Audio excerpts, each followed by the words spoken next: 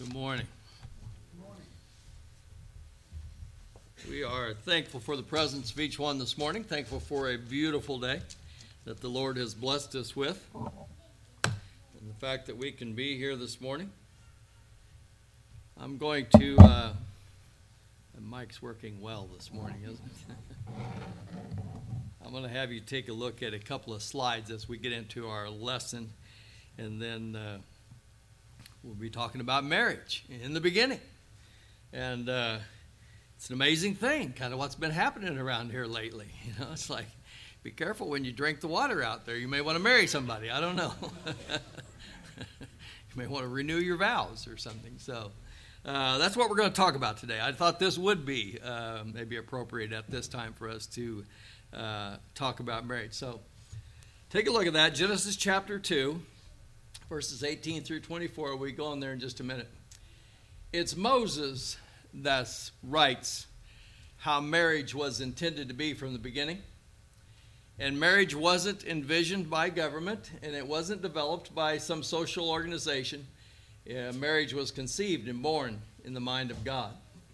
Man and woman, created in the image of God, created male and female, and then submission, and those roles were designed by God. We'll be taking a look at all that rather quickly this morning. If someone were to ask you, who should I talk to as a marriage counselor, or where should I seek out advice? There's a man, Dr. Gottman, that is world renowned. A lot of people look at his material. From years gone by, there was a man by the name of James Dobson. Remember him?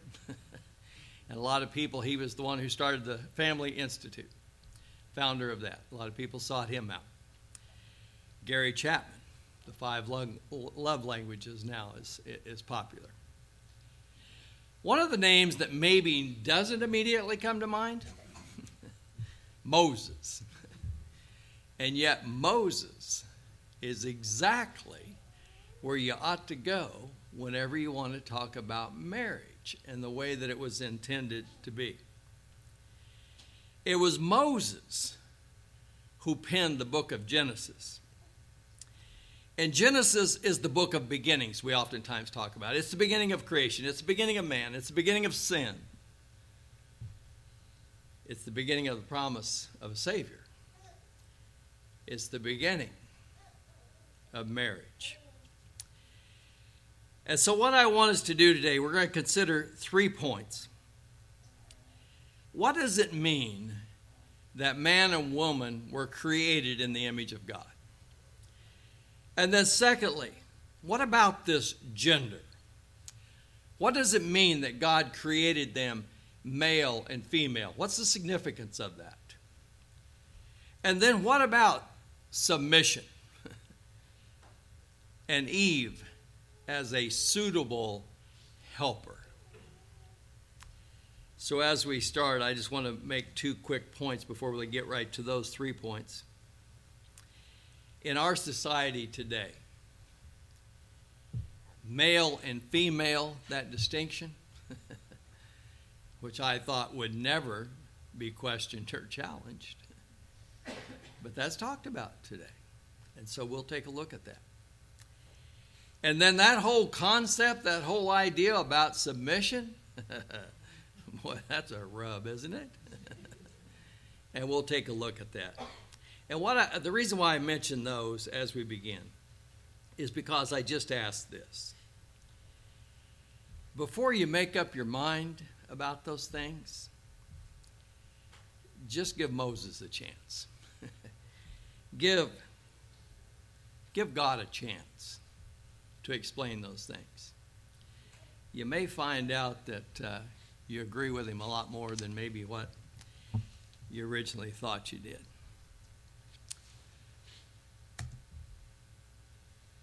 Created.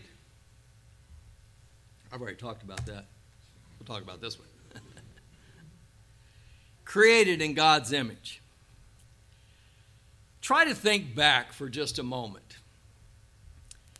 to the setting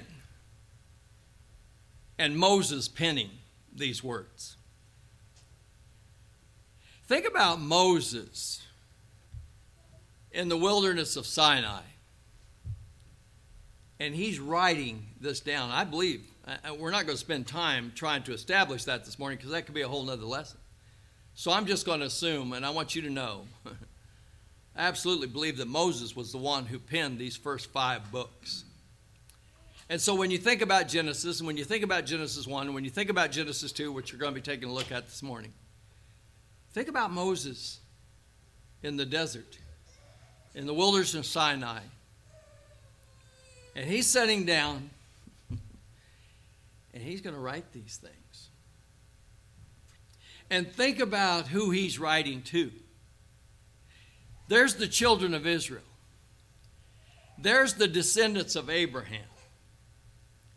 And Moses is going to write these words and then deliver these words to them. Think about the fact, these are Hebrews. And they've been slaves. And their forefathers have been slaves in Egypt for a long time. Do you think that as Moses penned these words, and as they would get a chance to hear these words, do you think there might have been any cultural bias at that time? You know, that's one of the concerns today is that there's cultural bias when we come to the scriptures. Well, I want to ask you, do you think there was any cultural bias at that time? How do you think women would have been viewed in that day and age? How do you think marriage would have been viewed in that day and age? Moses is going to write these words. And I think he's going to enlighten a lot of people. Do you think as Moses wrote these words, we'll get to it in just a moment, do you think he ever paused and kind of scratched his head and thought, wow, I'm going to have to look at Zipporah a little bit different? Sometimes when I read this, I think about, what was that like when Moses first heard those words and when he first wrote them down? Moses is the one who writes Genesis chapter 1 and verse 27. Now, it wasn't divided up in chapter 1 and verse 27 in that day and time, okay? That came much later. But Moses wrote those words. And he created them, male and female, in his image. He created them. I wonder if Moses stopped and kind of thought, wow. God says he created us both in his image. And then he wrote in Genesis chapter 2, I will make him a helpmate suitable for him. And the two shall become one. Now, Moses didn't write what I'm getting ready to say next. But I wonder if he ever thought about it. And we oftentimes say these words, and I'll probably be saying them here before long. She was not taken from his head to rule over him. She was not taken from his feet to be trampled on by him. She was taken from his side to be equal with him. From under his arm to be protected by him. Near his heart to be loved by him. You ever heard that before? Moses didn't write that. But I wonder if Moses thought that.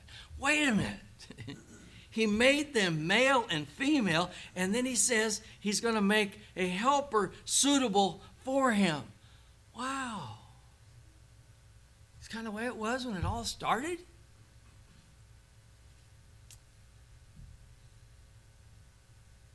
Let me give you an example. of what I might think that Moses would have sat and pondered. In Genesis chapter 2 and verse 24,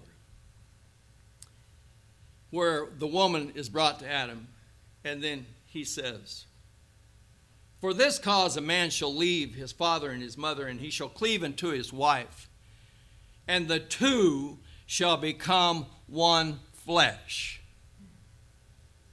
Moses wrote that by inspiration. I want you to turn over to the book of Genesis, the 4th chapter, for just a moment, because Moses wrote this too. Genesis, the 4th chapter, at verse 18.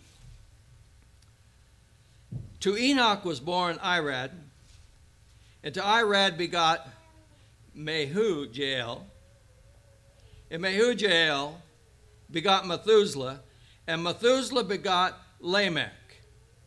Now watch it.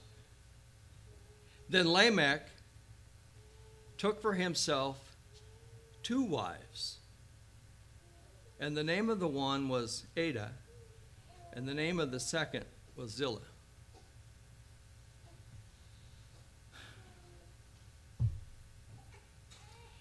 Genesis chapter 2. And the two shall become one. Genesis chapter 4. Moses is writing by inspiration because he wasn't there when that took place. That was a lot of generations earlier. And he pens, Lamech took 2 wives. I wonder if Moses stopped and he thought, that's where that got started. It's that Lamech character. And then he thought, that's not what God's telling me now. And that's not the way it was in the beginning. Marriage in the beginning wasn't that way. So who changed it? Man did, somewhere along the line. In Genesis chapter 2 and verse 18, Moses wrote, "And I will make a helpmate suitable for him." I want you to turn to Exodus, the 4th chapter. Genesis chapter 2 and verse 18 says, "And I will make a helpmate suitable for him." And see, sometimes that's kind of the rub today. Oh, she's suitable as a helpmate. Well, Moses wrote this too. Exodus, the 4th chapter. I'm going to read verse 19 and 20, and then I'm going to skip down. Exodus chapter 4 at verse 19. "Now the Lord said to Moses in Midian, Go return to Egypt, for all the men who sought your life are dead. Then Moses took his wife and his sons and set them on a donkey, and he returned to the land of Egypt.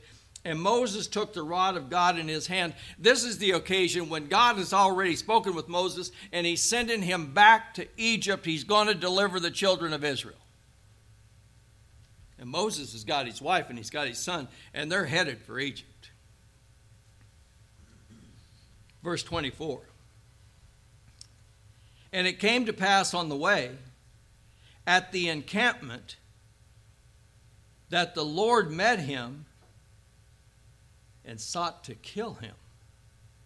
You ever read that before? God was going to kill Moses. He's headed back to Egypt.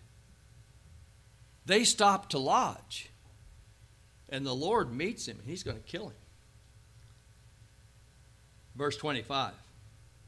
"Then Zipporah," that's Moses' wife, "took a sharp stone, and she cut off the foreskin of her son and cast it at Moses' feet and said, Surely you are a husband of blood to me."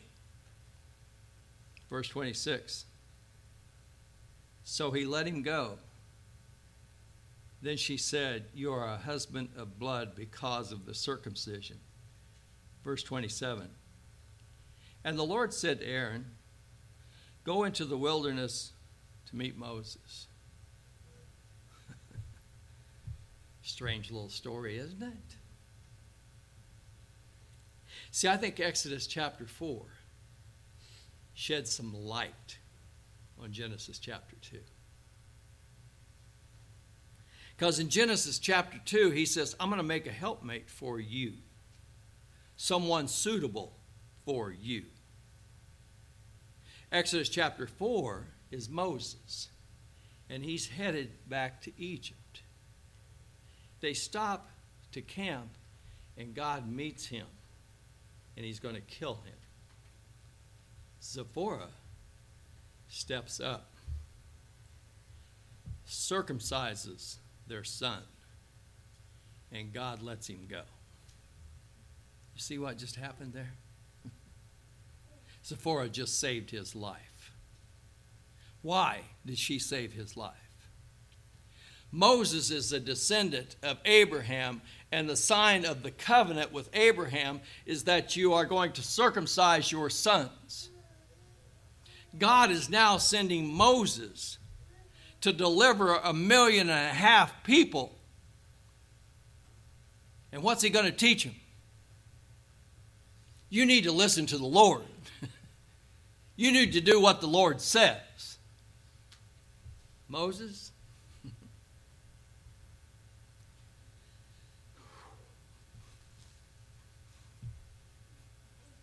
You need to get your house in order, Moses.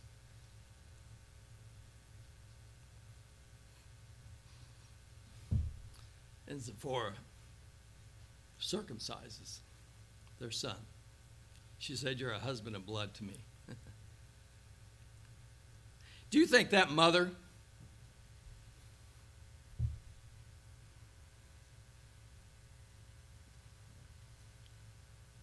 wanted to do that? She didn't want to hurt that child, did she? Moms don't want to do that. But she knew what needed to be done. And she stepped up and did it to save her husband. She didn't like it, but she did it. Now let me ask you a question. Was she a helpmate suitable? Did she see what needed to be done? And did she step up and help Moses? She sure did. Moses wrote that. Think about that. Moses wrote that. And so when he's sitting there in the desert of Sinai, he thought, maybe I ought to thank her now that I'm writing this. The nation of Israel ought to thank that woman. Because if it wasn't for her, there's no Moses. And who knows, if it's not for Moses, they don't get delivered. Genesis chapter 1 and verse 27, it says, God made them male and female. Here's the first point. God created both, and they were equal. Rule number 1. Don't ever forget that. They were both created in his image. I wonder if Moses ever went out amongst the guys and said, huddle up, guys. I got to remind you of something here. Do you think that might have been controversial in that day and time? Hey, guys, we're equal. So, what does it mean in his image? Well, let me tell you first of all what it doesn't mean. John chapter 4 and verse 24, Jesus said, God is the Spirit, and those who worship him must worship him in spirit and in truth. Luke the 24th chapter, Jesus also explains that a spirit does not have flesh and bones. So when we say we are created in his image, it's not in this physical form that we are talking about. So oftentimes when we talk about that man and woman are created in his image, it means like as. And so God has intellect. God has emotions. God has a will. But God also has a moral disposition. And so we think about that for man and for woman. Ecclesiastes 7 and verse 29 says that God made man upright, but he has sought out many devices. So what we need to understand from that is that man does have an intellect, he does have emotions, he does have will, he does have a moral disposition, he can understand right and wrong, light and dark, good and evil. And so man was created that way, man and woman. Did Zipporah understand that? Moses, you dropped the ball. God's going to kill you for this. And she stepped up. See, animals, they don't have that consciousness about themselves like man does. My dog, if he gets a chance, would have no problems with going next door and stealing that dog's food. And he would bring it home and he wouldn't worry about it. Man has a conscience, and we think about those things. We have an awareness of us. And Ecclesiastes 7 says that God made man upright, but he has sought out many devices. Somewhere along that line, and we know where it is, that image got damaged, didn't it? And man makes the wrong choices. And it further deteriorates the image that he ought to be reflecting. But in Colossians chapter 3 and Ephesians chapter 4 is where Paul talks about we are renewed in the image of the one who created us. That's what God wants to restore. Man and woman both created in his image, equal, capable to reflect his image.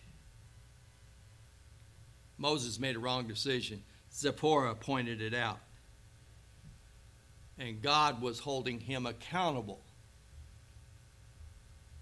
And then Zipporah stepped in. She understood what was right in his image. We need to understand that. Both have that ability. Secondly,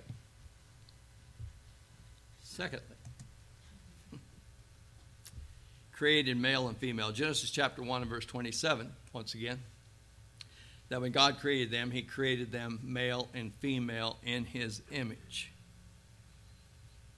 So they would understand that.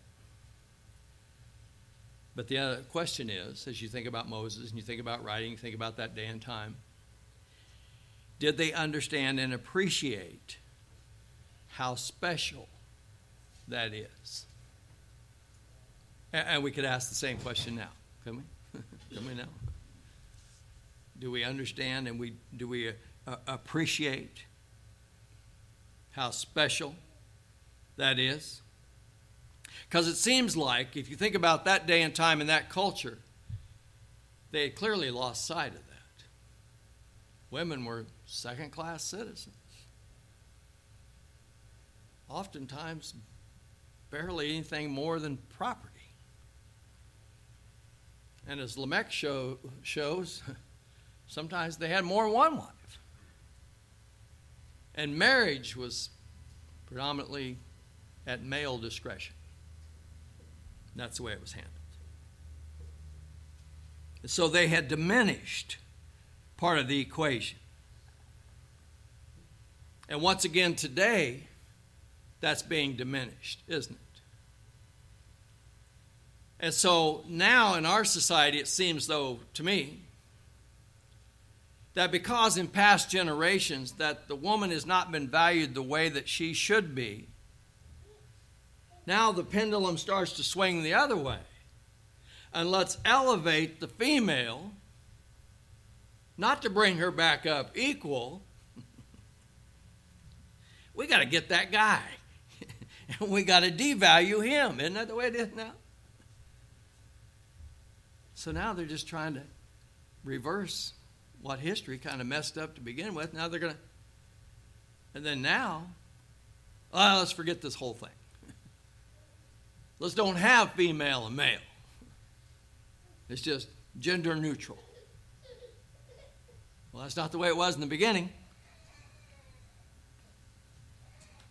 And so no matter what society may say today, just like in that day and time when Moses was writing these things, it doesn't matter, Moses, what your culture says. What matters is what God's telling you.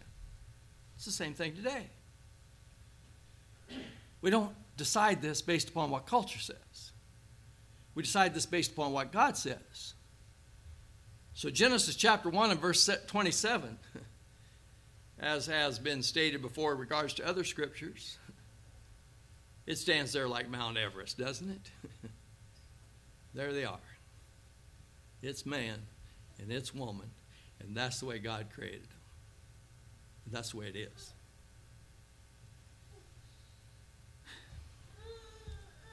Let me remind you of something else Moses wrote. Exodus chapter 20, about verses 4 and 5. This is where God is delivering through Moses the 10 Commandments. And one of the commandments that God gives to them through Moses is, second one, thou shalt bear no graven image, and thou shalt not make for thyself any image. God is not like some winged bird or some four-footed animal or something that creeps along the ground or swims in the water. Do not make for yourself an image. You ever stopped and thought about this?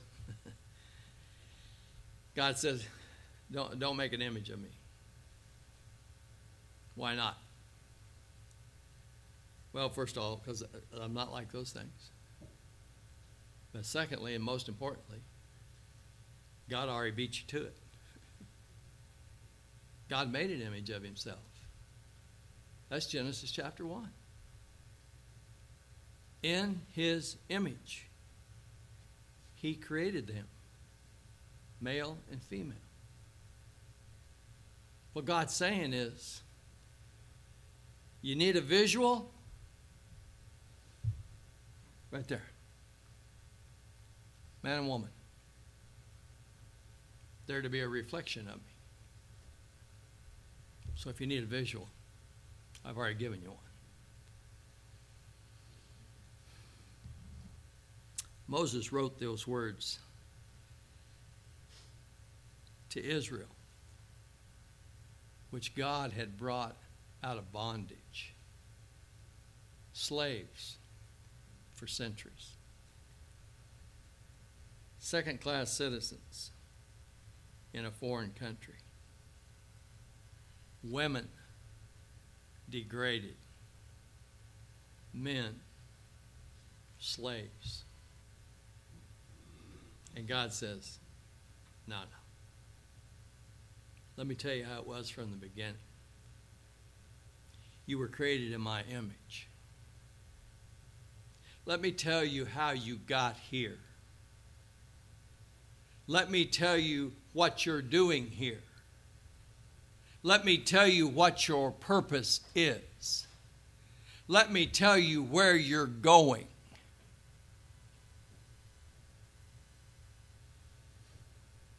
You think that might have had an impact on those people?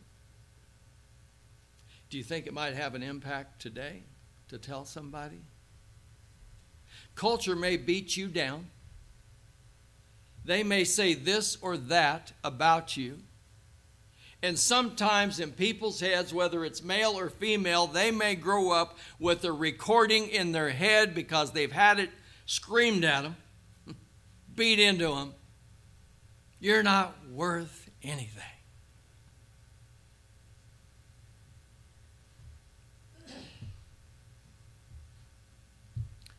But God comes along. He says, don't listen to what culture is trying to tell you, or somebody that don't love you is trying to tell you. You listen to me. Somebody that does love you and knows why you were created and knows why you're here and knows the plans that I have for you. What God was saying with this group of people was, I want to make a statement to the rest of the world. And first, I got to get you to believe who you are and who I am. And then we can make a statement to the rest of the world about who they are and who He is. So He says, if you want to see me, right there. It's male and female. That's the way it was from the beginning. Interesting statement that is made in the close of Genesis chapter 1. All through chapter 1, God is creating. And after each step, it says, and God saw what He had made, and it was good. But in Genesis chapter 1 and verse 31, after God has created man and woman, verse 27, in His image, it's not till after the woman is created. Verse 31, it says, and God saw what He had made, and it was very good. Male and female. Let me tell you quickly. When I was a kid growing up, came from a large family, lived on the farm. The boys, for entertainment, sometimes we would just go outside, go to the woods or whatever, and we would break off like long limbs, sticks, whatever, and we would make stick ponies. And then we would take other limbs, break them off, and make guns, rifles. And then we would play cowboys and, well, you can't say that anymore. So we would play cowboys and indigenous Native Americans. And we run around shooting everybody. And if we lost our rifle, it's okay, I got my finger and my thumb. And the girls sometimes would play like house party. And we would think, that's so dumb. And they would think, you guys are so dumb. Somewhere along the way, though, we came to understand Genesis 2 and verse 18. And I will make a helpmate suitable for him.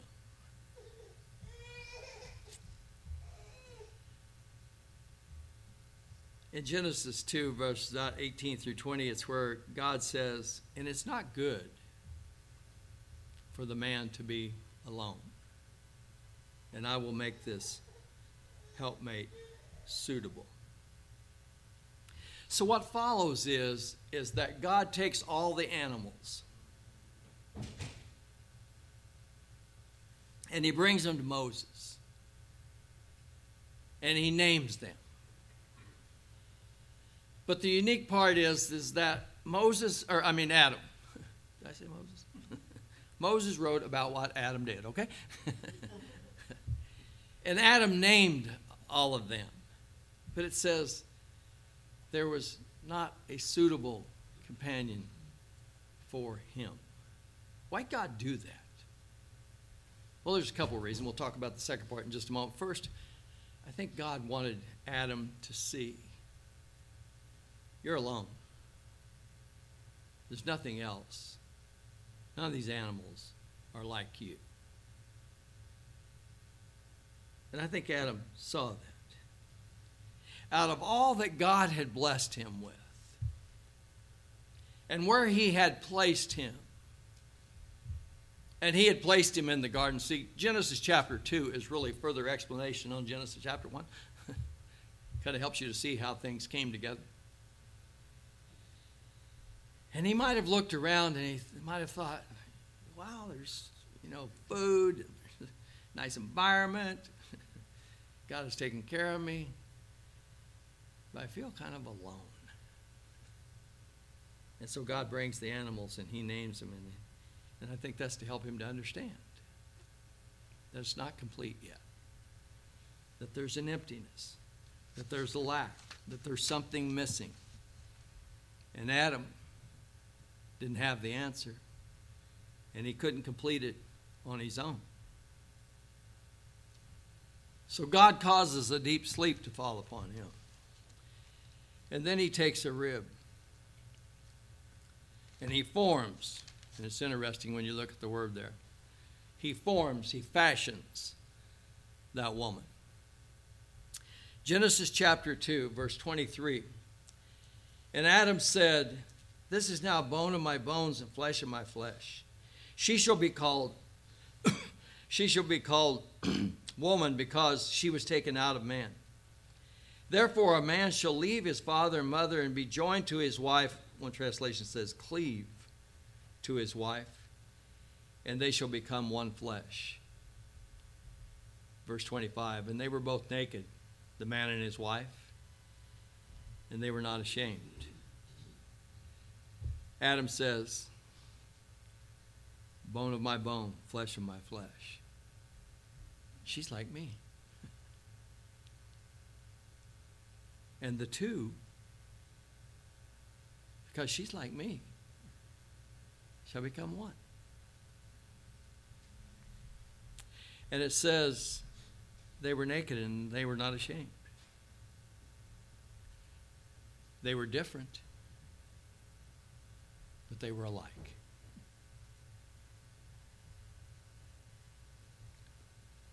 One flesh.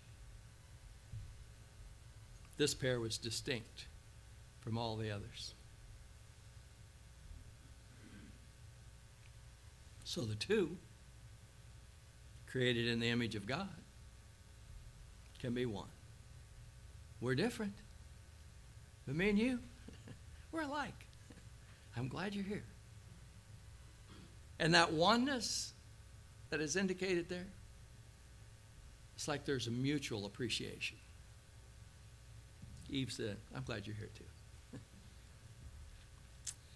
One writer says it this way about verses 18 through 25. It said, Adam, as the image of God, shows knowledge by naming the animals. He shows righteousness by his approval of Eve. And for God's arrangement for the two of them and for marriage.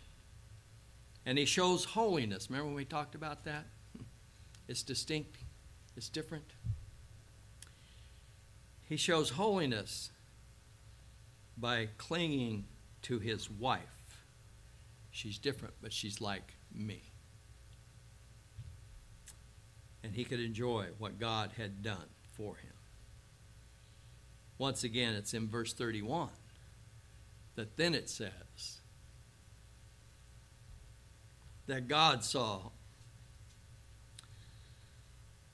all that he had made, and it was very good. He created them, male and female. They're distinct, but they're the same. Thirdly, submission. If you have the outline, it probably says submission and that suitable helper, because that's what we really need to give consideration to. Suitable helper. What do the feminists think about that? I'll tell you what they think about it. It goes something like this. Honey, would you hold the flashlight while I hook up the cable to my new big screen TV? And then after the game comes on, would you mind fixing me some of those nachos? And she's like, nachos? You want some nachos, do you? And so the feminists, they kind of think, helper. Boy, that's disgusting. So you think this woman is your helper. Genesis 2 and verse 7, and God fashioned, God formed. It's from the Hebrew, Yetzar. The image is like a potter that has intelligence and ability and skill. And he has in mind what he wants to make, what he wants to form, and he does that. So God is the master potter. He has the intelligence. He has the power. He knows what he wants to make.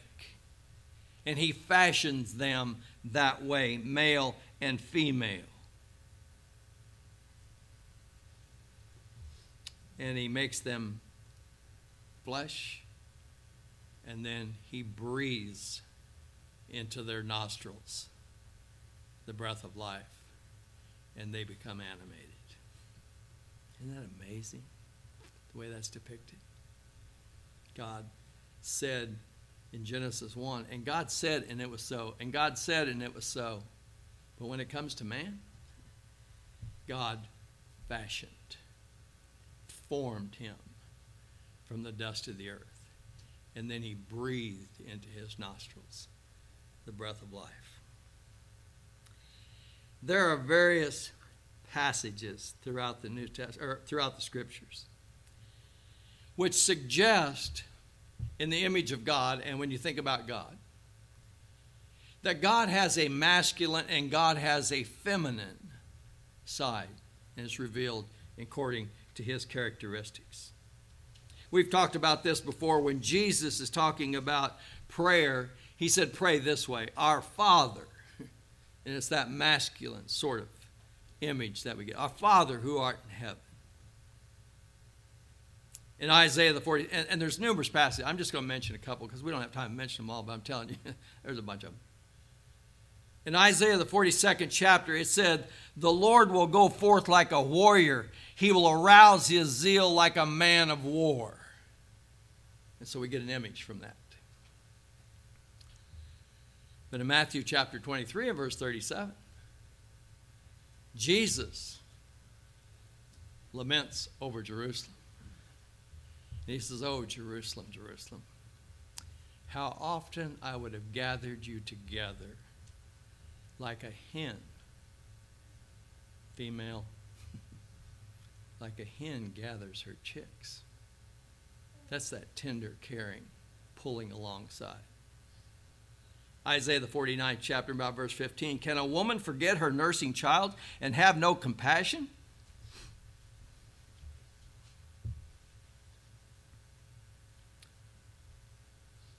On the son of her womb?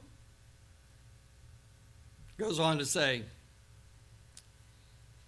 even these may forget, but I will not forget you. It's like God as a mother. I can't forget you.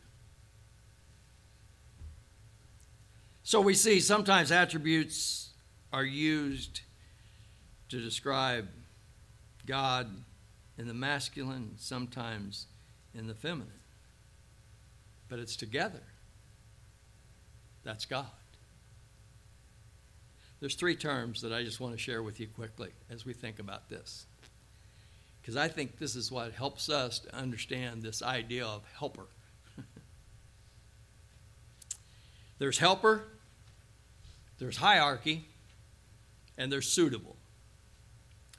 First of all, the word helper. There's a profound difference between God's definition of helper and culture's definition of helper. See, because a lot of times whenever we use that word helper, it's kind of degrading. But in the Scriptures, when you see that word helper, you see that word helper. It's not a put down. Oftentimes it's referring to someone with expertise and skill that is offered in love. And actually, this is where word study is beneficial. Numerous passages where you find that word helper, helper. A clear majority of the time, it's referring to God. So you think that's a put down? To be called help or helper? Out of all those passages in the Old Testament, you know how many times Eve is referred to as helper, helper? 2. The rest of them, it's not referring to Eve. Psalms 33 and verse 20, our soul waits for the Lord. He is our help. He is our shield. Our heart rejoices in him because we trust in his holy name. Psalms 121, I will lift up mine eyes to the mountains, from whence shall come my help. My help comes from the Lord who made me. New Testament, Hebrews the 13th chapter and verse 6, so that we can confidently say, the Lord is my helper.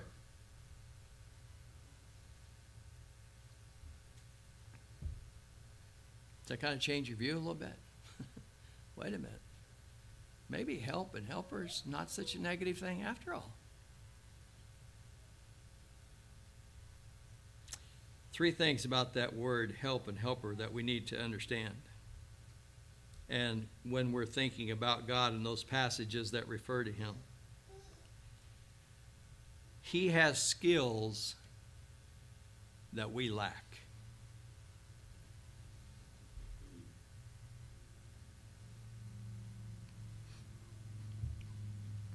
He's aware of our needs.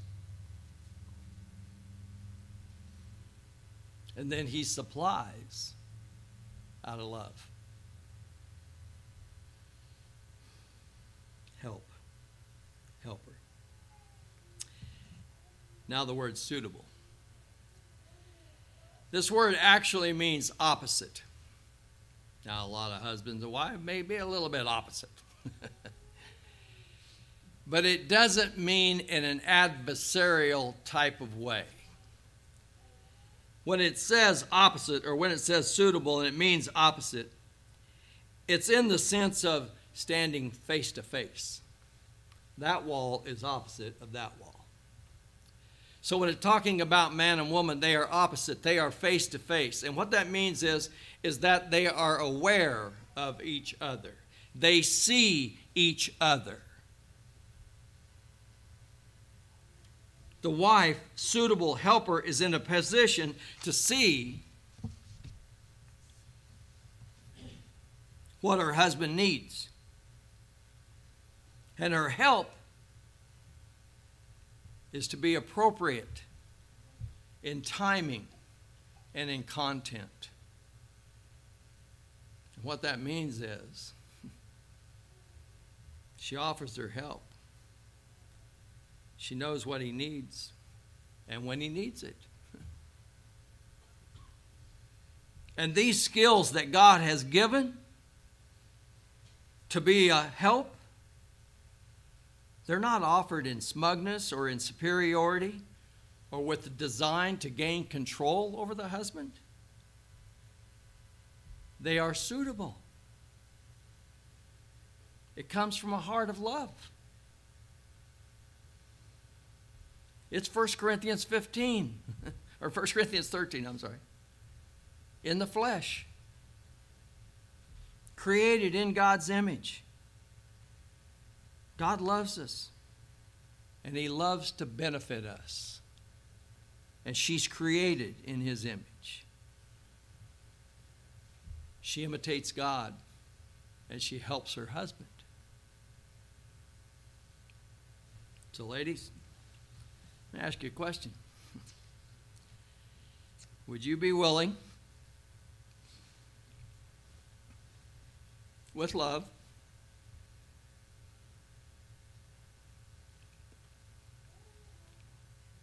understanding, wisdom,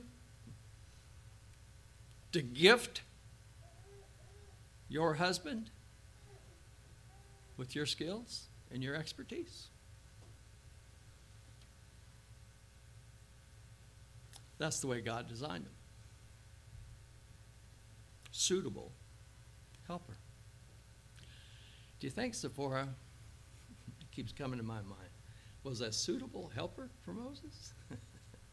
With her skills and with her expertise and with her knowledge and understanding, Moses, this is what you need. Last one, hierarchy. Once again, we have to try and get beyond stereotypes and understand hierarchy. I want you to turn to the book of Ephesians, New Testament. I would encourage you to read that entire chapter, especially verses 21 through 33, but I'm just going to read certain verses because of our time, and I know we're getting past where we need to be. Ephesians chapter 5 at verse 21. And this is a passage that needs to be considered because as you lead into the rest of this, it's going to talk about husbands and wives. But in Ephesians 5 and verse 21, it says, submitting to one another in the fear of God. Submitting to one another. Verse 22, wives, submit to your own husbands as to the Lord. Verse 25, husbands, love your wives just as Christ also loved the church and gave himself for her. Verse 28, so husbands ought to love their own wives as their own bodies. He who loves his wife loves himself. Verse 33, nevertheless, let each one of you in particular so love his own wife as himself, and let the wife see that she respects her husband. Back up to Genesis for just a moment. In the first part of Genesis, both Adam and God name things. God creates, and he names the world, and he names the universe, and he names the day. The light he calls day, the darkness he calls night, the dry ground he calls the earth, and the waters gathered together he calls seas. He names these things. God has hierarchy. He's in that position over them. Genesis chapter 1 and verses 1 and 2, and God created the heavens and the earth was void and without form. But what follows is it yields to his words. And out of chaos, he brings order. We need to appreciate the fact that's one of the blessings that God has given us. He gives order to things. And under his care, it flourishes. So God takes Adam, and he brings the animals to him. And whatever Adam calls them, that's what they are called. That's their name. But then God brings the woman. And Adam says, she shall be called woman. Chapter 3, her name shall be called Eve, for she is the mother of the living, of all the living. Hierarchy refers to orderly arrangement, bringing order to what other could very easily be chaos. In culture, sometimes we think hierarchy, well, that means that you think that one person is more valuable than the other one. And that's not God's definition. Well, in hierarchy, you think this person is smarter than that person. That's not what you see in the scriptures. Oh, in hierarchy, you think this person has more ability or this person has more skill than that person. And that's not what you see in the scriptures. So when you think about the husband and wife, don't think about one having more value or one being worth more or one being smarter than. The way you're supposed to think of it, the way God has revealed it within the first chapters of Genesis is responsibility. That's the way you should see it. God gave responsibility, and he gave responsibility to the man, and he gave responsibility to the woman. Adam naming Eve lets us know that God is making him responsible for her and to care for her. Both Adam and Eve were given the task of subduing and ruling over every living thing upon the earth, but it was Adam specifically, Genesis chapter 2, that is taken and he is placed in the garden first. And then when Adam names the living creatures, he accepts and he receives responsibility for them. And when Adam names his wife, he accepts and receives responsibility for her and to care for her. She's your equal, but you watch out for her and you care for her.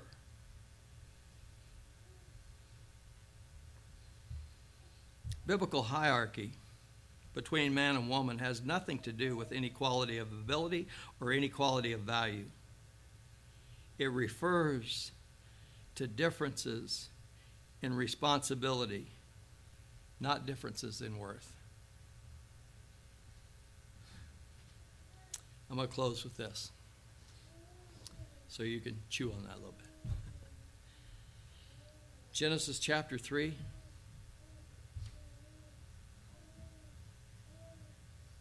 Adam, his sin went way beyond just eating that fruit.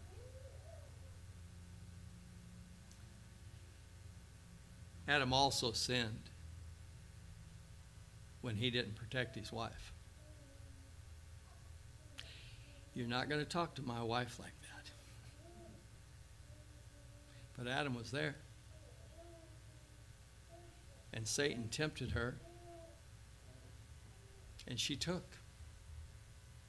And then she gave to her husband with her. He was there. Why didn't he step up?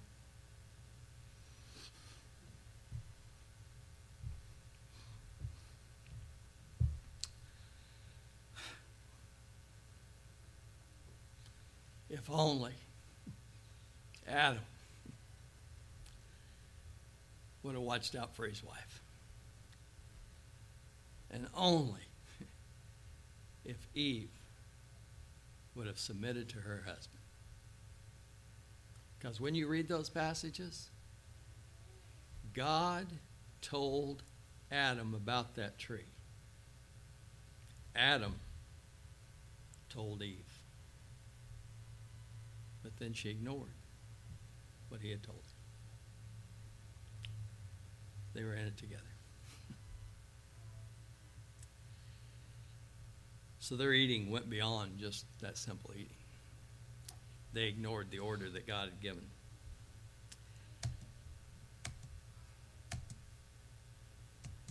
There it is. That was marriage from the beginning. Man and woman were created in his image, and God created them male and female. And God gave them roles, and he gave them responsibilities. God created hierarchy. God brought order.